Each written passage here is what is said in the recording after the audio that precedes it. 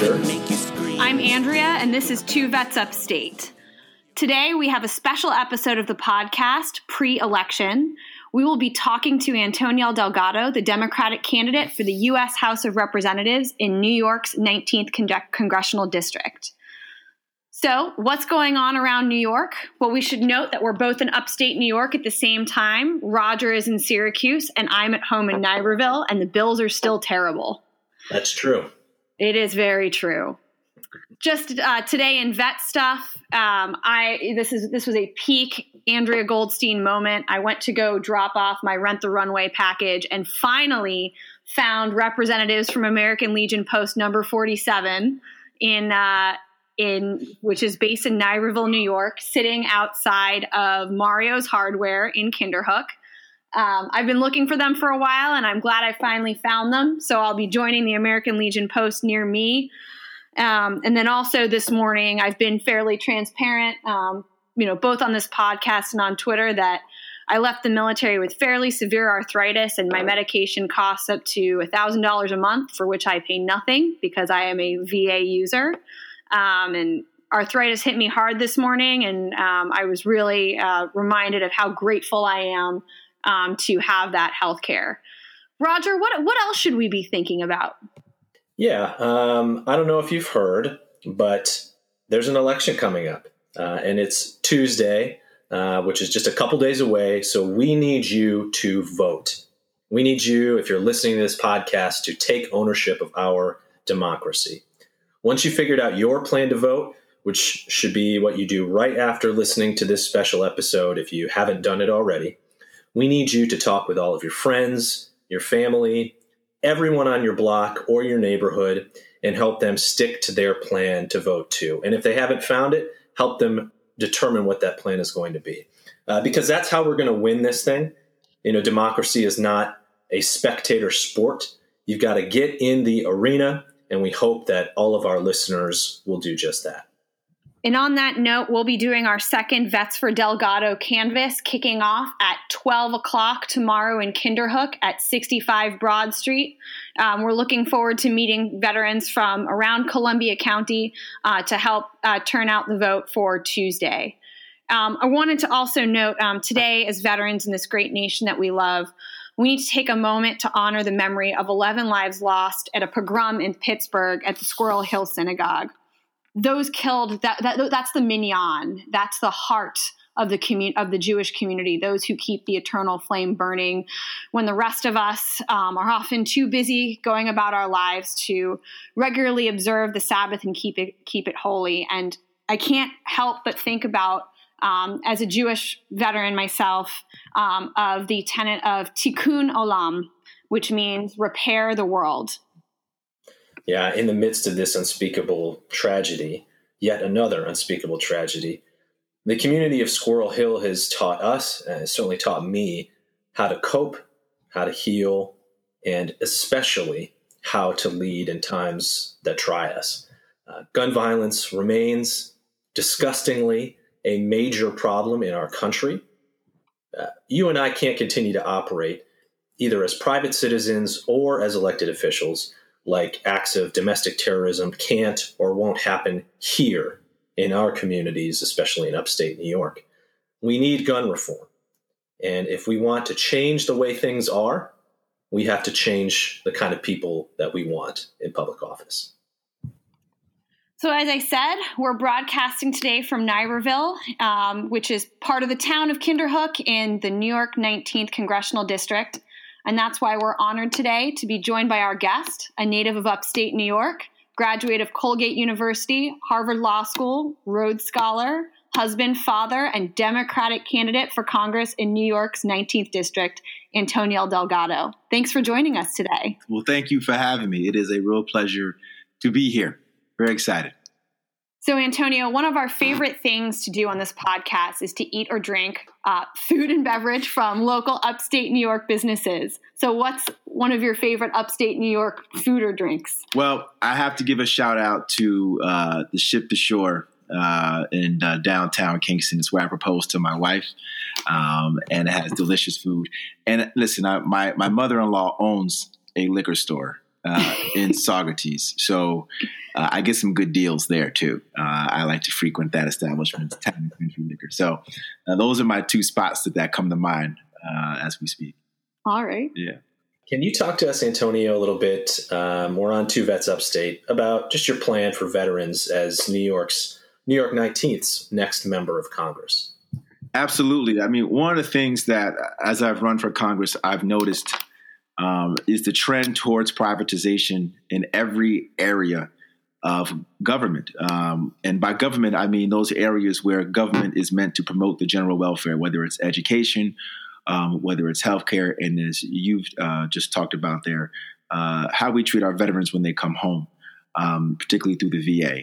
And what I've seen is an effort by actors to treat this as an opportunity for profiteering rather than a mechanism through which we give our veterans everything they need, not just when they're in active duty, but when they come back home. And we've got to make sure, particularly in the more rural parts of the country, and certainly in upstate New York, where we do have so many rural parts, that we do not let the profit motive or the privatization component come into play, because it's only going to disproportionately affect the more rural parts of our country in upstate, because the cost of investment from a profit mindset is a detriment, or a deterrent, I should say. So it's important that we actually make sure the funding is there, that the access points and the cost of access for our veterans doesn't outweigh seeking that care. It's also important that we realize what the kind of care does for veterans, integrated care. You know, it's mental, it's physical, and so it's important that we keep that in the arena of the VA. I also think that once separate and apart from the health components, we focus on employment and transitional opportunities. Make sure that programs that we have in the Small Business Administration and the Labor Department that are meant to help advocate for employment for our veterans are properly funded and properly amplified, so folks know where to find them. And I also think it's important that from an educational standpoint, that we continue to make sure that our veterans can come home and seek higher education to empower themselves. I know there was a bill that was recently not passed in the House to extend the GI benefits, only because, rightfully so, the expectation was that veterans had to advance the money, which is insane. And we should also make sure that the schools that are profiting, the for-profit schools, aren't allowed to raid those benefits. So a lot of work that needs to be done, but at the end of the day, it's about making sure that we prioritize the care and the access to care for all of our veterans across New York 19 and across the country for that matter. So how do you see some of these issues that face veterans as being microcosms of concerns that face all Americans and all residents in this district? Well, I mean, as I alluded to, I think we have, as a system of democracy, shifted away from promoting the general welfare and have enabled private greed. Our system is always looking to let the market completely dictate the terms of how we come together as a society. And while there's certain benefits to a free market, a lot of benefits, it cannot be the only driver for ordering society. There is a role for government to play. And you take, for example, just healthcare, just as a general matter, the fact that we have a for-profit system that more or less millions and millions and millions of people in this country who don't qualify for Medicaid or Medicare or veterans or VA, if they don't qualify for that, they are essentially beholden to the current private market insurance place, which is entirely based on the profit motive, which is why we have a broken healthcare system with skyrocketing premiums and deductibles. It's also why Medicare can't negotiate with Big Pharma when it ought to be. So that's why I've been championing a public option. Open up Medicare, allow folks to opt in, create a public floor. This will bring down premiums, it'll bring down deductibles, and make healthcare more affordable for everyone. It will stop being the only developed country in the world without some universal form of healthcare. It's a travesty that we're the only developed country in the world that is like that right now. So that's what I've been thinking through in terms of the healthcare piece. In the same vein, education. Right? The fact that we have the rise of charter schools and voucher programs, we should be putting more and more of our funding in public school education, universal pre-K, vocational schools, trade schools, apprenticeship programs. This is what we have to be doing to make sure that our young people are empowered as they come of age in this country.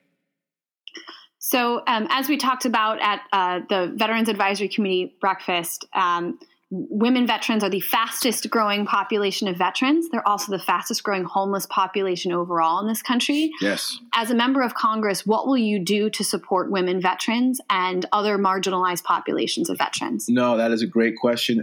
And it's a microcosm, right? It's of the larger inequities, gender inequities in our society. It's an example where even within certain sub areas, we're seeing inequities or disproportionate impacts on women.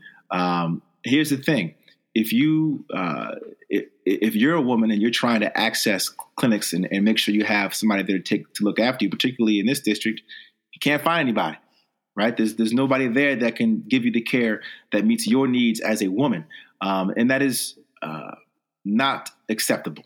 And there is, I think, I know there's some legislation, the Deborah Sampson Act, which I think could go a long way to, one, requiring that there are physicians in the clinics that are there for women, and also make sure that we deal with the disproportionate impact that we're seeing on women. As you know, I think women are 250 times or committing suicide. Women veterans, 250% more than women who are not veterans right now. That's the fastest growing homeless population.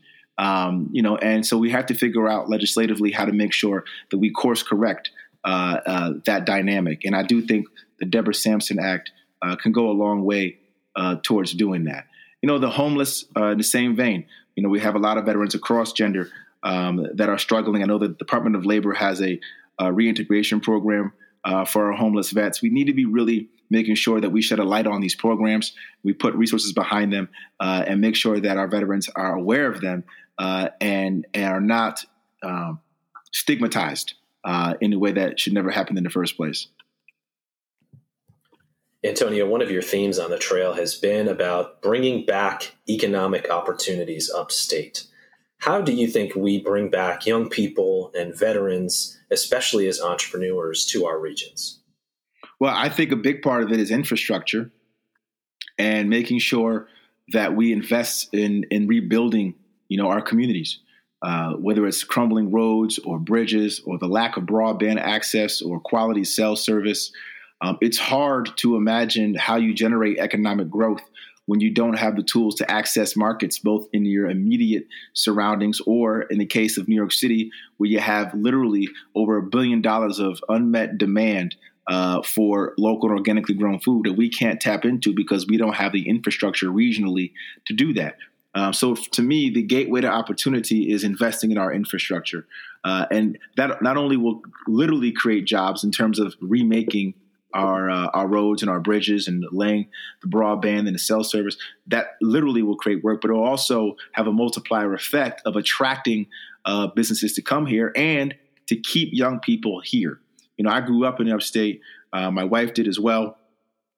Back when we were growing up, the GEs and the IBMs, they had a major presence here and they anchored families for decades. And when they left, nothing came behind. And so what you now hear from so many families is, how do we keep our families here? How do we get young people to stay home or to come back home and to raise their children and keep building for generations to come? And I want to do that work. I think if we build around infrastructure, if we invest in renewable energy, I think that's another area. And if we invest in workforce development programs that allow folks to get into the high-tech manufacturing space, we have jobs that right now can't be filled because we're not putting the resources that we need to put in to make sure that folks are properly trained for these jobs. So this year, someone born after 9/11 could join the U.S. military and fight in the same war that started when I was a freshman in high school. This war is being fought under the authorized use of military force from 2001, and wars continue to be fought under that same AUMF.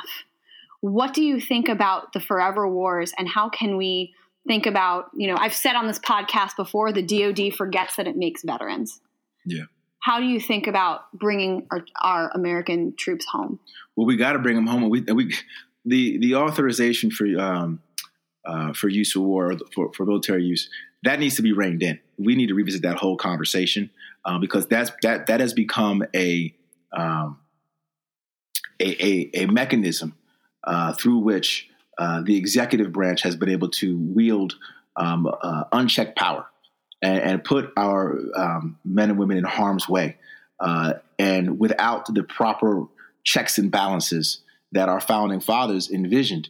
And the War Powers Act, right, is meant to remind us of those checks and balances. And we have drifted a long, long way away from what was intended when it comes to engagement in conflicts. And so I'm a big proponent of legislatively making sure that we clear this up and restore the authority back to Congress when it comes to engagement in conflict, because it's getting beyond the pale and what's acceptable right now, and it's only feeding into itself. I think as a general matter, what I don't like about the trends that I'm seeing is that we're putting so much emphasis on militarism and extending ourselves with militarism as opposed to diplomacy. We spend so little in the State Department with an effort towards engagement through diplomacy. But the fact of the matter is, what makes this country incredibly powerful and strong is not the might or the power, of our military, which obviously is important, but more important is understanding that what we are defending and the values that, our men and women are willing to sacrifice their lives for at home and all across this world. And that is our democratic principles. The fact that so many folks look to this country, a nation of laws where no one is above the law, free press, free speech. These things are critical to any well-functioning democracy. And we have to make sure that we lead by example with those values. And that, to me, is our greatest strength in how we can lead morally throughout the world. And from that vantage point, when we just start sending our men and women off in harm's way, not grounded in these core values, that is not a good thing. Not a good thing. So we're sitting here in Niverville, which is in the town of Kinderhook, and the village of Kinderhook is nearby. And back in 2016, we got a new location added to the National Register of Historic Places, and that was a Black cemetery, where there are at least over 500 citizens who lived here in the 1800s. And yet, despite this history, you are poised to become the first Black member of Congress from upstate New York. I think that's amazing. I can't believe that's still a thing in 2018. And so can you talk about what it means to be a role model for our community? Why is it important, especially in this environment, to have positive role models? I think, what I've learned through this process is certainly not lost to me that I would be the first African-American to serve this congressional district. But what I've found through this process is whether you're white, whether you're Black, man or woman, gay, straight, it doesn't matter. If the representation is genuine and it is authentic and it is one grounded in love and one that is grounded in a real profound sense of compassion and wanting to really help people. I've tried my best to lead in that respect. And I think what has moved me so much throughout this process, and I see it in young people's eyes. I think kids get it. I think kids know it. When you put that love out there, when you put that goodness out there, that is the model. I think children see that and they're drawn to that. They're not cynics. They're not cynical yet, and so they're not skeptics yet. They're not pessimistic. And I see it when I go out. I do meet and greets, or if I do a canvas launch, or I can't tell you how many young kids, from 6, 7 years old up to 12, 13 years old, I can see in their eyes that they see something in me that is inspiring to them. And I think it's about feeling hopeful and feeling that we can be good to each other, that it's a safe space. And I think that it's a secure space and a warm space. And I think that's the kind of example that I want to set, because we are living in a time right now where there's so little of that. It feels like we're just being trampled with ugliness and with cruelty and with divisiveness and a coldness that, isn't America. It isn't what the country I know. And I know we have an absence of leaders who seem willing to really counter that. With the moral weight that it needs to be countered with. And so for me, that's kind of how I have viewed my path. And ultimately wanted to serve this community with every fiber in my being, and restore that hope, that sense of what's possible here for the future for everybody, no matter where you start. Just giving everybody a chance and to feel like this place belongs to everybody here. We've recently lost a member of the veterans community and a famous congressman in John McCain. And within our own community, we see a lot of people who are rooted in good values like John McCain. And then we also have veteran representatives in Congress who are led astray maybe by a lack of having values that center them once they get to Congress. What are the values? You talked about some of them, but what are the values that center you? And what are the values that you're running on and that you hope to, at a basic core level, bring to the U.S. Congress? So I always think back to my childhood and I look at my parents, and my mother taught me a lot about love. And she actively spoke about love. And I think it really helped me. I think so. I don't know if love is a value, but love is everything. And to me, it starts and ends with making sure that we remind ourselves that we have to lean into the fact that we're all the same, that we all come from the same place. And so top of mind for me is always just loving people and understanding that that I'm here and that I understand and that I understand the pain and the struggle, and I want to help. My dad talked a lot about character. That was his favorite word growing up in my household, character. Say what you mean what you say. And I think that is so critical right now and what we need right now. I think people are rightfully so disillusioned by a lot of politicians because they sometimes feel like they don't ever get to hear what the individual really means, or the person that they're speaking to never really says what they think, that they're spinning or they're being vague or they're not actually just being straight with them. And it's important that in this climate, we get individuals who talk straight and who are honest and who are genuine. And even if we're not going to agree on every single issue, you know that with me, I'm going to always be upfront with you and be honest and not hide the ball. I owe you that as your representative. And we have set a low bar right now, or we have a very low bar for too many politicians who don't act that way and don't comport themselves that way. So it's love, it's character, it's honesty, it's decency, it's empathy, it's compassion, it's work ethic.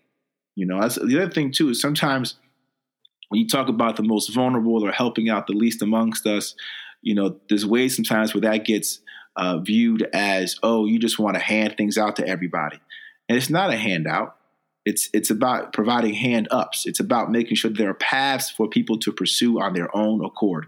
So work ethic, responsibility, discipline, these are things that I certainly was reared on in my household too. And they all go hand in hand. I can put a path in front of you, but you also have to have the work ethic and the discipline and the self-control to pursue that end.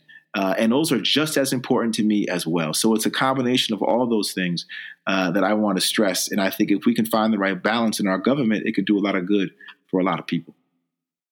Well, so we're going to wrap this up. So I've got two more questions for you. One is, what else would you like to share with our listeners? And two, I need your help settling an ongoing debate that Roger and I have about who makes the best ice cream in upstate New York, Stewart's or Byrne Dairy. Wow. Well, I'm going to go Stewart's. Sorry. I get that one. What you can take away is to vote. I know, as we talked about earlier, this is it. There's not many moments of accountability to this degree. There's a lot on the line here, and the stakes are very high. And I think it's important that people own their right. And it's a right that people have sacrificed their lives for good reason. This the only way a democracy can work is if its individuals engage and stay civically engaged and exercise their rights, chief among them to vote. So what I would like you to think about out there, listeners, is how much you're willing to do to give your future, your children's future, a chance. And I think with that, understand that you have the power in your hands.